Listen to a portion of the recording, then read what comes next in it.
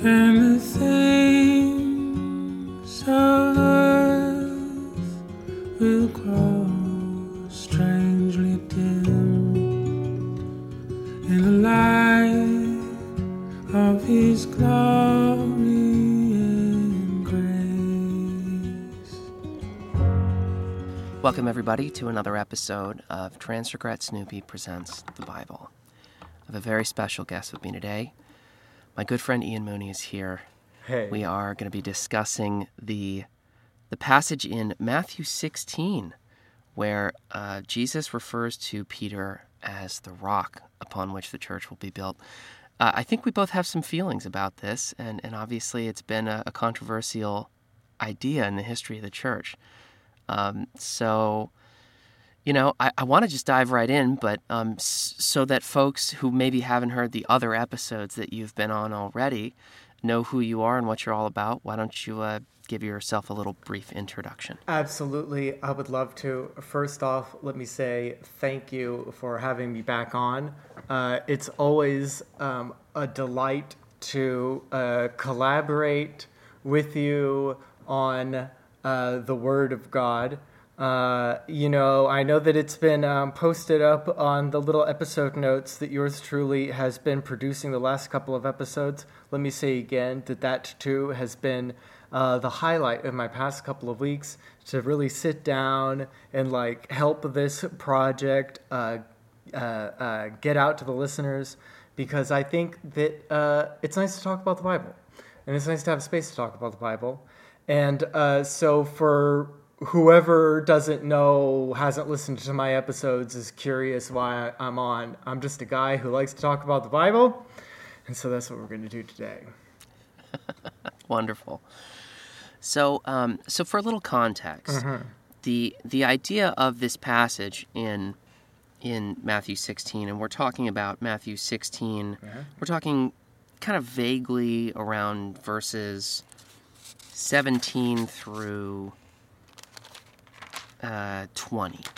But in reality, we're going to talk a little bit past 17 through 20 as well, because for sure, there's an interesting passage that immediately follows this portion where Jesus refers to Peter as the rock, where he then calls him Satan. So obviously, we're going to be touching on that. I want to address a little bit about the end of the Gospel of Mark, and I also want to bring in a Gnostic gospel from the Nag Hammadi library called Peter and the Pearl Seller, which is actually a 2nd century story that obviously has no historical evidence to back it up, and was removed from the canon entirely, but it is an interesting tale, and one that obviously had enough importance in the church early on that it was something that people wanted to engage with. This is good. I'm glad that we've got, you're already laying out that we're not moored to this one passage, because I too have a few that I want to talk about. Matthew 16. I want to talk about Luke 5. I want to talk about 2 Peter also. Preach. So, excellent. I'm ready to get into this rock question and really think about what's at stake here. Now, talking about this section of scripture was your idea at first. What made you want to talk about this? What brought this into your mind? I'll tell you exactly. So I am doing a little writing project, I guess, and I was reading Luke 5, which is where Christ calls to Peter, then Simon, to end his life as a fisherman and begin his life as a fisher of men. And I was thinking about how deep, fish pun, that is as a passage, and how inspiring that moment is, that you would look to this book as something to imitate and emulate in your own life. And I got to thinking, Peter, Peter's talked about a lot. We mentioned this, I think, before we started recording, but he's without a doubt the person most aside from Christ, the person actually maybe even more than Christ. I really haven't counted it out. But the person like most talked about by name has got to be Peter. There's no way anybody comes close to him. And so I was thinking like, well, they call him the Rock, right? Like, where is that? And so I headed over to Matthew to read this passage. And I will be damned if Matthew 16, and like you said, follow right up with the Transfiguration, right? In 17, that's a worthy portion. But my point is that 16 has a lot going on in it. It's not like this part where Christ calls him the Rock. However, we're going to interpret that. But like a lot of stuff happens there. And so I thought like, this is cool. Okay, I want to think about why he's called the Rock. Why is this even a point of contention? Like what's at stake here? And see what it'll bring out for us. I think it'll be a rich discussion. Well, I'm glad you brought it up because I myself have been kind of in this eternal struggle of contending with my more traditional church background, identifying and understanding a lot of Catholic leanings while not necessarily truly understanding the basis for the power structure of the Catholic Church. It's the thing I think that I struggle the most with. And I hope that at no point someone's listening to this and goes, all right, fuck this, I'm not listening to this podcast anymore, they're questioning the Pope. I hope that we know each other well enough at this point to know that I ask a lot of questions, and those questions aren't necessarily questions to try to tear apart institutions. Some institutions deserve to be torn apart, but in this case, I'm really just curious as to why it is that we felt the need to put one human being, one person, in the place at the top of this church rather than creating a level playing field, which Jesus seems to be interested in doing most of the time. I think in order to really engage with the notion of this passage first, we have to talk about what is the Rock, and not the famous actor Dwayne Johnson, but what is Jesus referring to when we're saying the Rock? And he says, the rock upon which I will build my church. There's a reference to building a home on a steady foundation. Earlier on, Jesus refers to this, that a home built on a rock will not, fall to the winds or not fall in a storm. So this is not an idea that is totally foreign, right? But why is it important to a church as they're building itself up that one person is established as that foundation, knowing that that person is mortal and knowing that that person will someday die? You want to read it? Let's do it. Let's start there.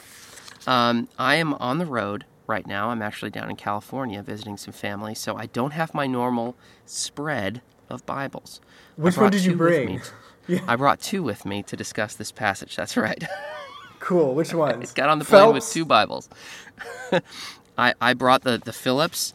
The J.B. Phillips New Testament modern English translation, and I also brought the Kingdom New Testament by N.T. Wright. I've been getting into the Phillips lately. I love the way he says certain things. It's cool. It's like it says modern English, but then you read it and it feels dated, but it feels dated in the way that like listening to 60s rock records, it feels dated. You know what I mean? Like this isn't ancient, but it's old. Yeah, man, that's it. Cool. So since you brought up the Phillips, let's hit me with the Phillips. Let's read. What's old JB got about this one? JB says. So this is Peter's bold affirmation. We're in Matthew 16. That's what it's called, Peter's bold affirmation? Yes, from the 13th verse unto the 20th. Yeah. So I'll just read all the way through this section here. When Jesus reached Caesarea Philippi district, he asked his disciples a question. Who do people say the Son of Man is? Well, some say John the Baptist, they told him. Some say Elijah, others Jeremiah, or one of the prophets. But what about you, he said to them. Who do you say that I am? Simon Peter answered, You are Christ, the Son of the living God. "Simon, son of Jonah, you are a fortunate man indeed," said Jesus. "For it was not your own nature, but my heavenly Father who revealed this truth to you. Now I tell you that you are Peter, the rock, and it is on this rock that I am going to found my church, and the powers of death will never have the power to destroy it. I will give you the keys of the kingdom of heaven. Whatever you forbid on earth will be what is forbidden in heaven, and whatever you permit on earth will be what is permitted in heaven." Then he impressed on his disciples that they should not tell anyone that he was the Christ. Well, we've got a many millennia of church doctrine to unpack here about this one. So where do you want to start? Do you want to start thinking about in this small section? So much of what the church went on to believe seems to be built off of this. The first thing that strikes me about this is not actually that Jesus is referring to Peter as the rock, or renaming him, rather Simon to Peter here, but the passage where he says, "What you forbid on earth will be forbidden in heaven. What you permit on earth will be permitted in heaven," as though heaven is following the rules, or rather following the guidelines that people set on earth. Yeah, it really doesn't seem like the right order, does it? It seems a little backwards, doesn't it? Mm-hmm. Why would Peter be the one that would be deciding? Or, even if you're not going to say it's just Peter, why would the church be the ones deciding what goes up there, where the big guy should be making the decisions, right? I'm baffled, and I'm left kind of speechless, to be completely honest, because I don't know what to make of it. I get the idea that within the church, within the group of believers, among the blessed people, that what we hold true is to be like what is true to the gospel, and in that way, that is equal here as it is in heaven. But the way it's worded leaves a lot of room for interpretation there. I think it's very curious. I would like to pose to you a little side question. Sure. Before I opine myself on this one. So this is a really stupid question, please forgive me, but it's only meant to bring out some of our ideas. So, what do you think is at stake here with this rock matter? We've been talking about, this is I sent you that little video about this guy definitively proving, explainer YouTube video style, that Protestants were wrong. And we can show that what this means is that Peter is the rock. And then I grew up evangelical, as you know, and what I frequently heard was that, no, it's not him, it's the confession. So, do you think, is this all, is it what you were discussing? Do you think that part of this conflict, part of what we're here thinking over this is that it seems that we don't like that one guy would be invested with some kind of authority, that it could be that Christ is allowing somebody to say what goes and doesn't go? I think that my general feeling towards a passage like this is that I'm really, really skeptical that Jesus' real intention in what he says here is that you, Peter, are one uniquely gifted apostle, someone who, amongst the others who I've also gifted with the Holy Spirit, you specifically will start a line of leadership in a singular church that will then form the one true church, that the only form of belief in Jesus as the Son of God will see its way through history. I'm really, really skeptical that that's specifically what's being said, and there's a number of reasons why. That one of the videos, and maybe we should link this video in the show notes so that people can watch it too, if you have 19 minutes to spare and don't mind going every 5 minutes as you're watching this. I really groaned a lot. I put it on the Discord. I was streaming it on the Discord before we started recording this episode because I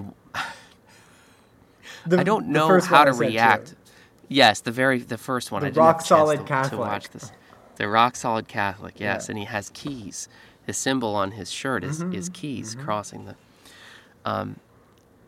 It seems to me like there are smaller, less important aspects of church doctrine that hinge on very small portions of Scripture that maybe it could be argued, or it could very easily be argued, that there is contradictory statements throughout other parts of Scripture.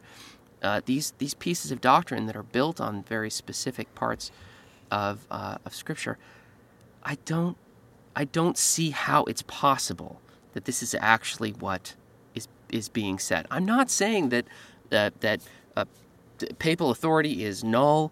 I'm not saying that the Catholic Church is a fraud. I'm not saying any of that right now. So I don't want anyone to take this as like an inherently anti-Catholic message. But I think that we would be foolish to take this exactly at face value and say there's nothing else to dig into here. That's exactly what's being said. I absolutely agree with that statement right there. And I'll tell you, I think that you said something very insightful really early on when you pointed out that Jesus isn't usually hierarchical. Why all of a sudden would he establish the most absolute and singular hierarchy in the entire church? It does seem a little out of character, but if we think about a rock, too, a rock is a foundation for the church. This is not Jesus implying, and I'm just taking off with this, but this is not Jesus implying that, Peter, you are the one that's going to sit on the throne that's at the head of this church that's built on the rock that I'm establishing right now. No. Jesus is saying, you are the rock. The church is going to be built above this. You are the foundation for it, but you are not the structure of the church. You are not the lone piece holding the church together necessarily. You're what the church is actually built on top of.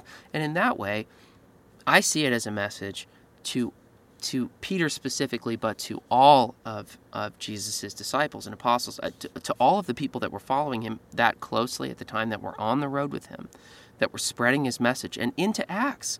I mean, you see Jesus speak to Paul, and the way that Jesus speaks with Paul is very, very similar to how you see him speak with Peter. Peter's name, I think this is one point that the video that I was referring to earlier, that they made very well, is that Peter's name is spoken, Simon or Peter's name is spoken 195 times, I think, in across all of the New Testament. And I think the next highest name is 100 times or something like that, or even less than that. John's name is only spoken by Jesus 16 times. So despite him, being uniquely gifted and blessed in his own way and loved. So yes, Peter obviously held a precious place in the early ministry and was very beloved by Jesus. But just like Jesus says at the end of the Gospel of Mark, go forth and make disciples of all nations, when he's addressing 11 people, not just Peter. This seems to me like it could just as easily have been an address to everyone that was with him, knew him intimately, and was gifted with the Spirit in the way that Jesus said that he gifted them. Well, I think that you bring up a good point there, and it's not but 2 chapters later in Matthew 18:18 that we have Christ saying, sort of repeating himself and sort of not, where now he's addressing all of the disciples, and he's like, truly Yes. I say to you, whatever you bind on earth shall be bound in heaven, and whatever you loose on earth shall be loosed in heaven. That's English Standard Version. So I think that if we've got like a column here, right, and one is like the man is rock, and one is the confession is rock, kind of like which is not a dichotomy I want to like sign up for here, then I think that this is a pretty good like mark, though, in the confession, is rock thing here. If just a couple chapters later Christ is saying it again, but now, especially since like he says, "You're the rock," and so whatever you say, etc., etc., etc. I don't know. I think that there's like an interesting.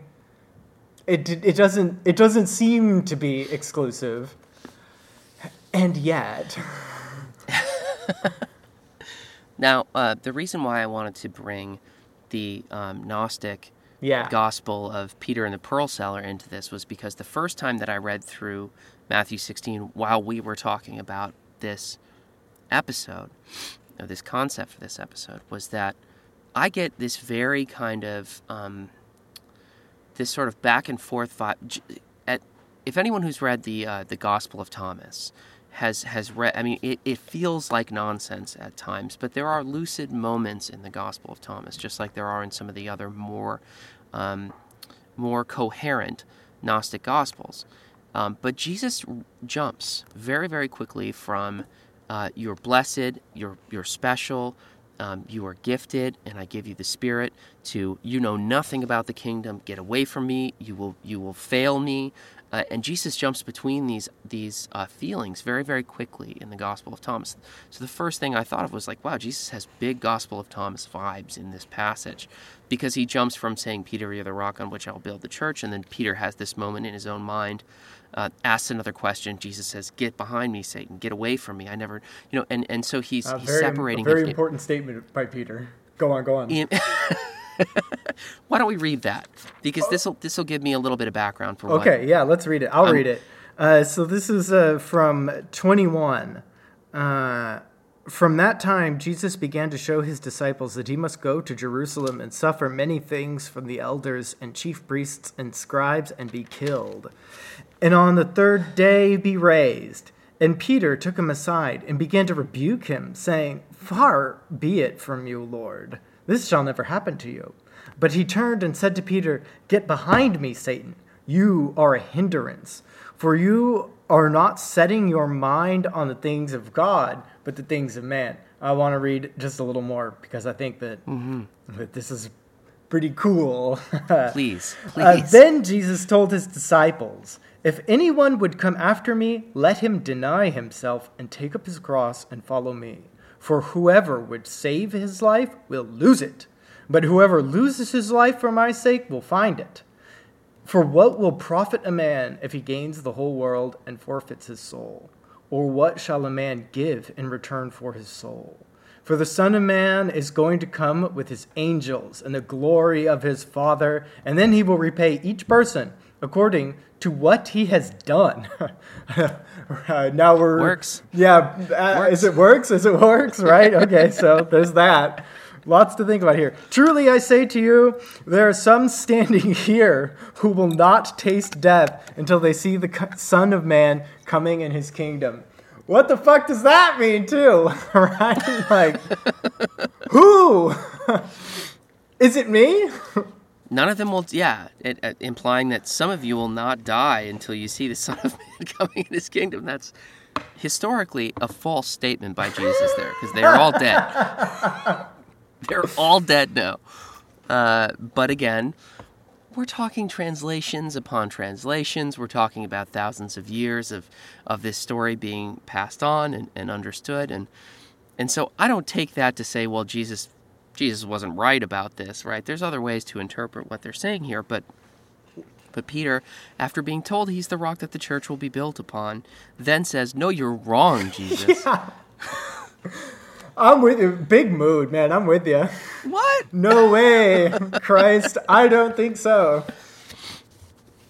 So I was thumbing through on my journeys. I brought my Kingdom New Testament. I brought my J.B. Phillips New Testament, and I brought the Essential Gnostic Gospels. Oh, wow. That I just love, and it's got I'm a real interesting. I imagine the people that go, like the TSA, if they look through your stuff, they make all kinds of assumptions, and I largely just travel with books like this and basically nothing else, clothes and pills. Very wise. So in this book there is Peter and the Pearl Seller, and I'm going to read the little introduction to it, and then I'm going to read a little section of it because I think it kind of in a way, being a part of the historical church and the background of the church, this is something that the early church believed. And a lot of the folks that read a passage like this one in Matthew 16 and say, well, here it is. That's what the early church believed. Peter was unique. He was given this authority, and so everyone that followed Peter in this line is uniquely given this authority too.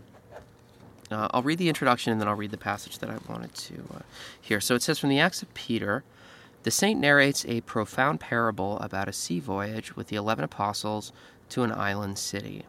There he meets a pearl seller named Lethargol. Following his instructions, they prepare for a journey to the city of 9 gates. On arrival, Lethargol, and I'm sorry if I'm butchering that name, reveals himself as Christ incognito and talks with Peter, giving him further instructions. The allegory probably dates from the 2nd century.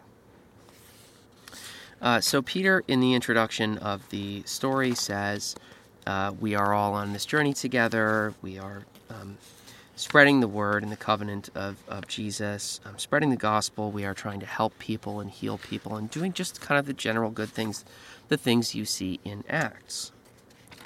And so in Peter and the Pearl Seller, towards the beginning of the story, there's a couple, and it's written in kind of stanzas. It feels a little bit like a long-form poem or something like that. It says, with 11 apostles, I, Peter, decided to attempt a sea voyage in search of an unknown country as an adventure for our souls. In our hearts, we were all of one mind and covenanted to fulfill the ministry to which our Lord Jesus Christ had called us, many people. This is Peter himself. In the eyes of the old church, doesn't seem to be asserting that he himself was the only one that was called for this, right? That the many of the apostles, 11 of the apostles, were tasked in this way. If you want to read this story, I really think that you should, because you'll see that Jesus comes back in the form of this pearl seller and spreads sort of an extra little bit of wisdom. It's mostly about healing the sick and about doing good and giving. There's certainly nothing about the establishment of the early church. And so really in that way, the reason why I brought it up in the first place was it seems to be like even in the early church here, we see instances of them not seeming to be intent on Peter being unique in his authority with God. And you see, I mean, in the other Gnostic Gospels in the early church writings, it doesn't really seem necessarily that Peter has to be the leader of the group. He's the one that has this exchange with the pearl seller, who turns out to be another sort of form of Christ. But if you read the other early Gospels that weren't included in the canon too, you'll see the same thing. And like I mentioned earlier, Jesus talks to Paul in the same way in Acts. So we see things, the implication in the secret book of James and in the Gospel of Thomas, that Jesus has certain things to other apostles that are unique to their experience. If you read the Gospel of Mary Magdalene, there's an implication that Jesus shared things with Mary Magdalene that he only shared with her. That idea would have been heretical at the time. At the time when the church was really solidifying their power. We're talking after the 2nd century. Once the church was established, once the threat in the last episode, the one I think I'm going to release probably today or tomorrow with Austin Molt, he makes a comment about how in the early church, the largest threats were from the outside of the church. Mm-hmm. And then once the church was established, the threats were from within. And that's when things, certain doctrine had to be solidified, and people started to get punished if they strayed outside of that. This is also around the same time when the canon was kind of solidified and established. I think that there's something to think about here in that the idea that Jesus spoke uniquely to other people in the same way that Jesus spoke to Peter threatens what they were trying to build as far as a power structure from within the church. You know, I don't blame him because one thing I think I like about the Catholic Church today is that it provides a nice hierarchy. Maybe hierarchy is the wrong word. it's because it's not necessarily the hierarchy that I love. You know me, God's anarchy. But I do think I'll work my way to my point, I guess. When you do Mass in the Catholic Church, your Mass, your readings, all of this stuff is the same kind of Mass, the same kind of readings that all other Catholics are getting, right? Mm-hmm. And so it is nice, I think, to imagine that in Catholicism, you really do get a worldwide body that you're a part of.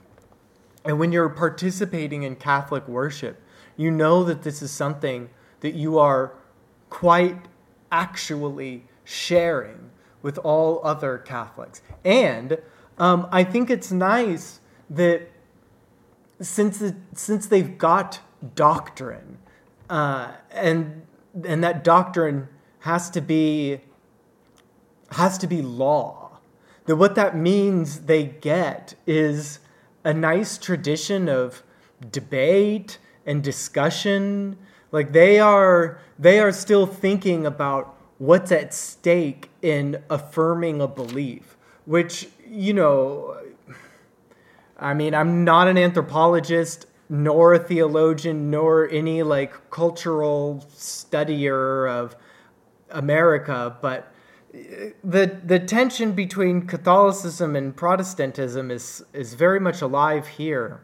And I think that perhaps one of the biggest downsides of American Protestantism as it's practiced here is that it very much is this sort of laissez-faire, just like, oh, I've got a personal relationship with Jesus, and that's what it is. It's just me and God.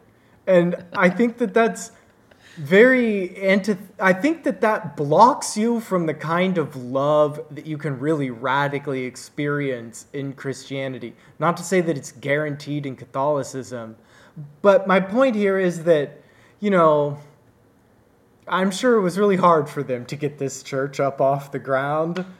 Right? This is like the problem with Israel, right? They wanted a king. It's just easier to get behind. I don't know, man. I guess I don't know. I guess what I'm just saying here is I sympathize. That's it. I think it's absolutely understandable. And this is where I sympathize too, and it's absolutely understandable that they felt the need to establish a hierarchy. They felt the need to create, when it became that they were a church that was maybe going to stand the test of time, when it seemed as though they weren't going to be wiped off the face of the planet by oppressive authorities. When they wanted to appear as though they were going to last, they needed to find some way to buckle down what they actually believed. Now, you know, the Catholics could argue, well, Martin Luther kind of screwed that all up. You know, this whole pesky Reformation thing kind of blew the whole Christian church up, and now it is again where people can kind of just believe whatever they want to believe. And wouldn't it be great if we could just kill people that were heretics? Not that anyone in the Catholic Church actually believes that, but, you know, that was kind of how they handled it. There are some. But, you know, it does kind of seem that is one thing that I think I can see and sympathize with, to say, like, yeah, well, now it is kind of true that... So I went to a church this morning. Yeah. Beautiful church. It was, and I'm not going to name the church, and I won't even say what city I'm in, because I don't want anyone to think that I'm taking issue with any particular church or any particular denomination. It was a Protestant denomination, one that has a solid historical basis, but one that isn't necessarily, you know, it's not Catholic, I'll just say it that. They opened their service with the chiming of a singing bowl, the Tibetan singing bowl. And they chimed. This is a moment of centering, is what they call it. We're going to have our moment of centering before our Christian service. Cool. And my first thought was, like, that's kind of cool. Yeah. Like, that kind of rocks. Like, I love I love Rocks. the bells. Rocks. It rocks. I love, pipe organ music that resonates through your body when you're in a Catholic church or in a. Yeah. The Episcopals do this a little more too. That sort of vibrational, meditative energy is so important in Christian worship, and it's something that is completely lost on a lot of Protestant denominations today. Yes, my friend speaks But my I mind. did also think there's a thought in the back of my head where I was like, what the hell is this? What the hell is this doing in a Christian service? And what on earth would the early church fathers think of something like this being incorporated into Christian worship? So when you reach a point in the church's history where it doesn't really seem like that existing power structure has any hold anymore, it does create a kind of spiritual anarchy, an anarchy that I know that you love, Ian. I know Hell that yeah. you're a fan of this, and as someone who is raised Catholic, I still kind of want a little bit of predictability. Sure. I kind of want to be able to know what to expect. I love the organ. But then, but in that same way, when it's too predictable, when there is too much structure, it then feels stuffy. Mm-hmm. It then feels like I can't express myself. I can't even cough in the church. I feel like I'm disturbing something. So worship, it just feels to me like truly knowing God is a hard enough thing to do.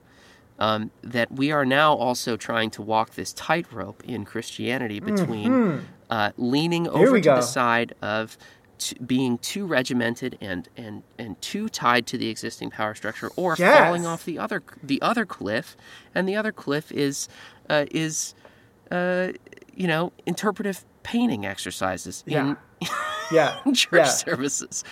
Where does that leave us? I don't know. I'm not actually expressing an opinion right now. All I'm saying is that we are at and throughout the course of church history, they've always been afraid of this precipice that we're on. And that's where I see it being so important to Catholicism that this particular passage be so true, be so literal. Can I wander here? I'm just like going into uncharted Shoot. territory. Okay, cool. Shoot, I'm my shooting brother. from the hip. All right.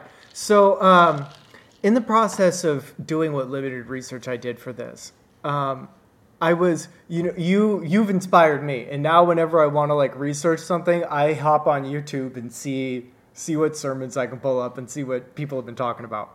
And I came across one that I did not watch, but it was, but the name, the name of the church was so outlandish that I had to like kind of go down that rabbit hole and figure out what they were about. The church was called Colonial Church. And I thought, like, that's funny. Why would you want a church to be associated with colonialism? It's kind of a funny thing. Like, what does that mean? And then for a minute I was like, okay, well, maybe it's like on the East Coast. Sure. And so it's like Plymouth historical, Rock Church but it's or not. something, It's in Waco, Texas. Of course. And I was scrolling through their like about page, and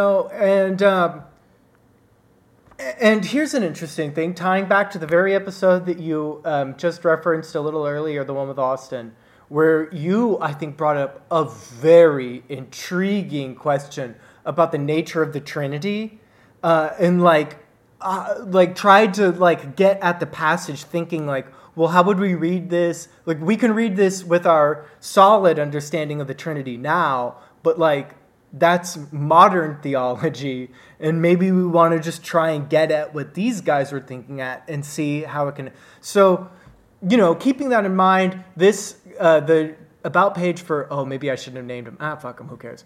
For Colonial Church was like very, very not surprising, right? Like, we believe in the Trinity, very literally. It is specifically these three persons. Each means this.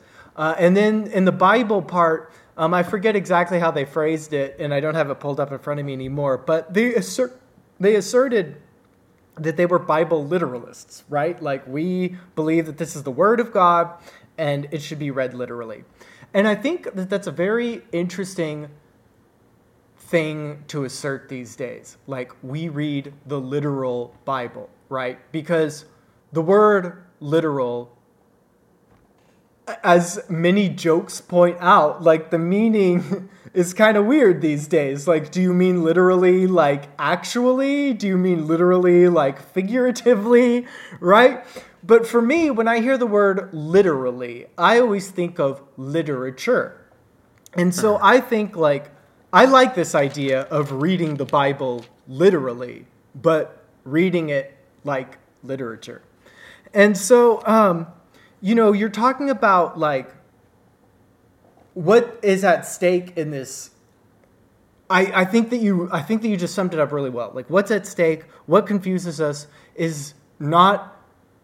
It's related to this question of, well, how ordered is this supposed to be? How adherent to some kind of orthodoxy is this supposed to be? And how much room do we have to interpret it subjectively, right? Like, that's a really challenging question. Absolutely. And that's part of the, like, church politics here. And I think that it's interesting in this passage, and this is why I wanted, okay, so now I'm going to do a podcast turnaround, and now I'm going to say, okay, Peter is the rock, the literary rock of the Bible. I was reading this before we started recording, and I was thinking, like, man, so Christ asks these guys, who do people say I am? And they answer. And then he asks, now, who do you say I am? Now, that is a really fucked up thing to imagine, right? Here's God. God is speaking to you and is like, okay, define me. Right? It's like, who am I? Yeah.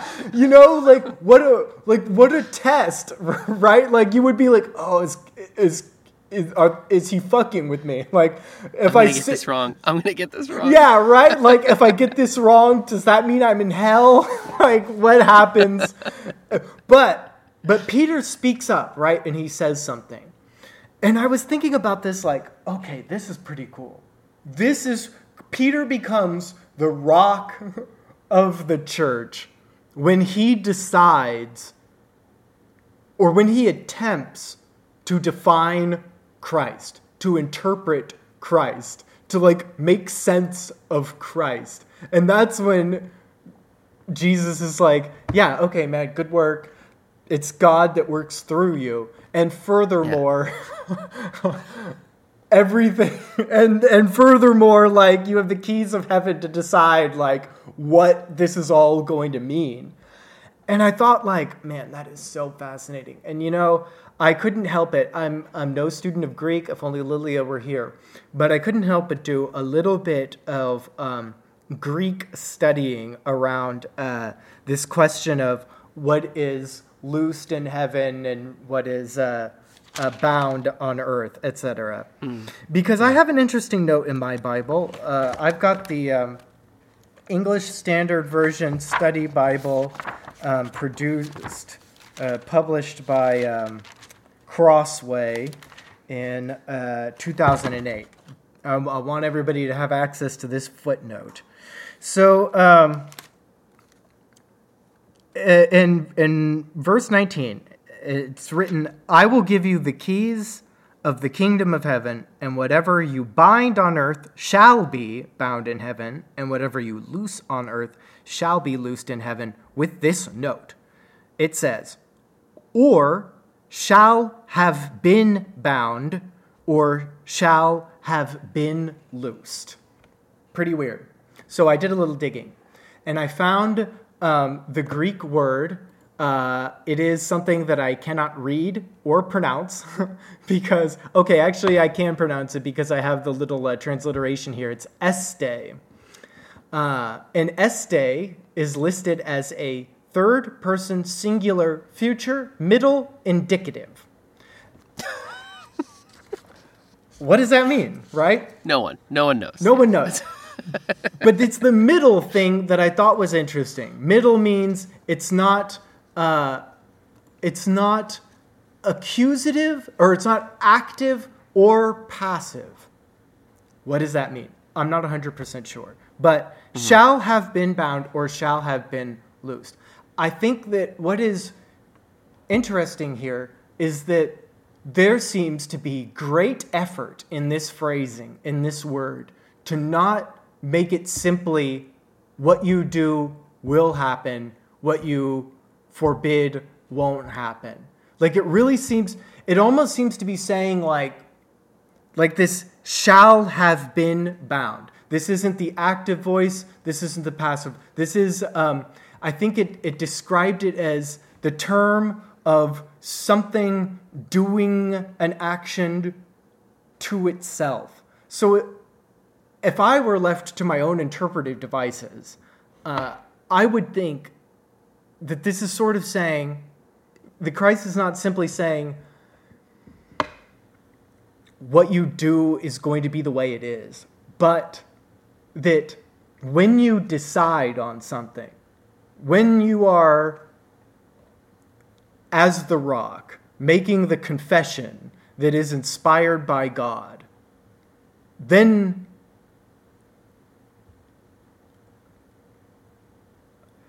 it's not that changes the nature of heaven, but rather that means that what heaven is and always has been is what you guys have decided. Now, I don't think that means that what we say goes. I mean, no. I think I like more to think that it means when we're really inspired and filled with the love of God, then like we can see that God and heaven and living in this perfect love have always been this line, this possibility, and that like heaven, the experience of heaven is going to be something that we can experience. And like when we assert it, when we make the love of God here on earth, this is like, you were talking about Austin with the Pentecost, right? This is like a Pentecost thing, like the Holy Spirit comes down. That's the presence of God. I think that that's a similar thing that we're dealing with here. Is not that like Peter's confession is about giving him the authority to decide the rules, but that when we are, I'm not 100% sure I have the words or the intelligence to like describe it right now, but I think, I don't know, I think that Christ is giving us something interesting and concrete here, that like we really do have the power to experience something heavenly, and I've been talking plenty. No, I think that you're at a really interesting point, because this is something that the Phillips translation didn't do very well, that the N.T. Wright translation, I think, does a little bit better. His translation will say, whatever you tie up on earth will have been tied up in heaven. This is similar to what the ESV says. And whatever you untie on earth will have been untied in heaven, with that past notion to it, saying that actually the decisions that you come to are divinely inspired. Yeah. That's not saying that you're always going to do everything right. Yes. But the decisions that you're making as a church, or specifically to Peter, the decisions that you make as the rock of the church, you have a direct connection to the inspired Holy Spirit. Yes, and like so alignment. It's not that, you are not making the decision for heaven. Heaven is making that decision with you.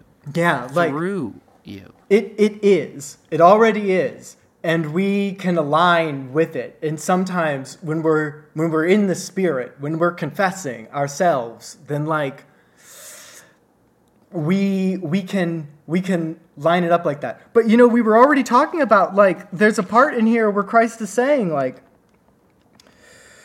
for the Son of Man is going to come with all his angels in the glory of the Father, and then he will repay each person according to what he has done. Like I do think that what's at stake here is very like, I don't want to turn this into an episode where we're trying to figure out, is it works or not works? But that's a whole other podcast. It is a whole other podcast. It's not even just another episode. That's an entire other podcast. But I think it's nice. I think it's good to know that, or at least to feel Like there could be some kind of possibility that we can connect with heaven in some real way. And that is part of our experience and work as Christians. I think that's kind of cool.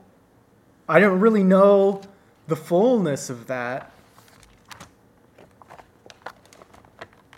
The thing that, as we've been talking, the thing that pops out the most to me, if we are to take the defining moment of Peter as the rock as important as the historical church has made it to be, we are also to take Peter then questioning something that Christ says equally as importantly. Yes. He's the rock, and he's the very first one after that to turn around and ask Jesus, like, no, actually, I think you might be wrong about this. How important is that we as believers, that we as, just believers or leaders in the church, turn around and ask these questions, that being inquisitive is an aspect of our holy mission to spread the gospel.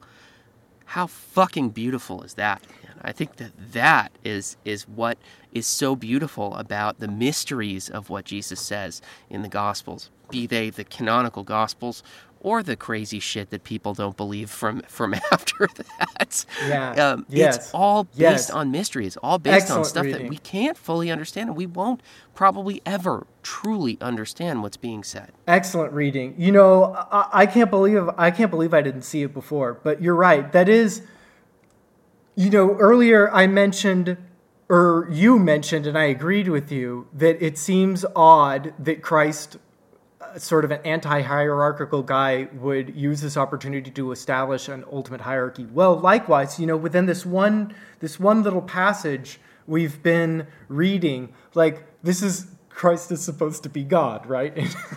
So, like, it doesn't seem, there's no way that he would say one thing 1 minute and then say the opposite another minute.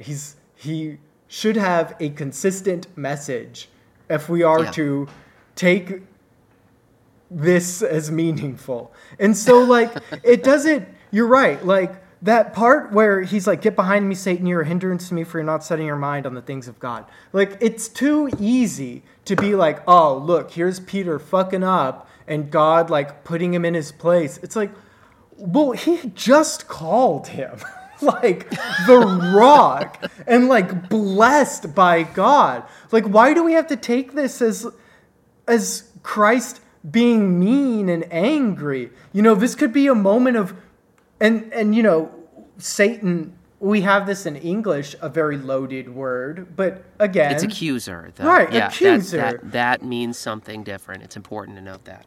You know, these are guys who participated in a very rich intellectual tradition, Judaism, at the turn of the century in the first millennium.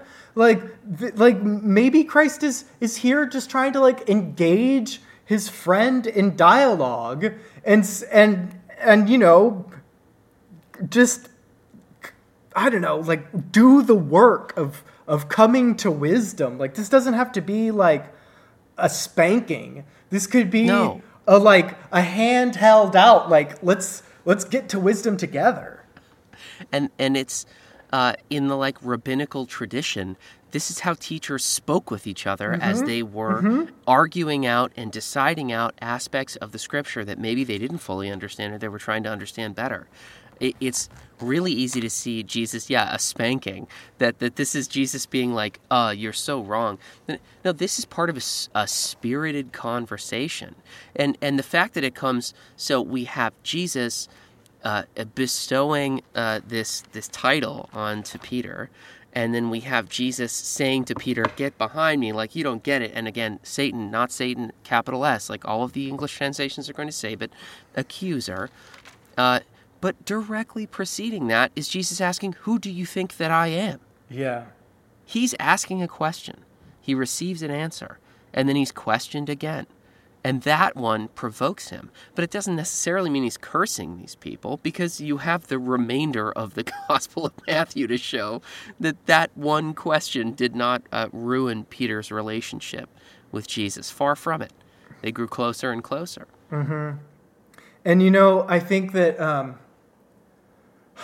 think we talked about this on the picking and choosing episode, that no doubt it's difficult to figure out, what can we take here as written clearly and what is a matter of, what really is up to us to interpretation. And then when something is up to us to interpret, how do we deal with that? And, so here's another, and maybe that's not a question that we're ever going to have an answer to. But I think that the end to this chapter is interesting. We're trying to figure out, okay, what does this work mean of binding and loosing on earth and in heaven, and being this anchor, this rock upon which the body of Christ, the church, can rest. And that it ends with Christ saying that this process means that you cannot exist as your own life. If you try to preserve yourself as some kind of independent entity, then instead you will find death. And only if you die and enter into that space of negativity and multiplicity and chaos, anarchy, right? You abolish, then that's when you're, I don't know, that's when you're doing the works that you should, that will get the good repayment. I think that, I don't know if I have the wherewithal right now to unfold a totally cohesive, clear theology out of that, but I don't know. I think that's I think it's pretty easy to pull out some good basic precepts about how you should go about in the world just based off that little passage. I think it's good. I like it. I think that this little chapter, 16 here, is pretty cogent and goes together well. I like it.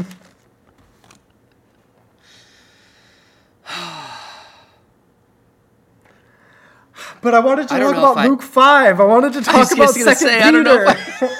I don't know if I hit everything that I wanted to hit, but this feels like a logical pause point. Summations. Final thoughts. I love Jesus. Yeah.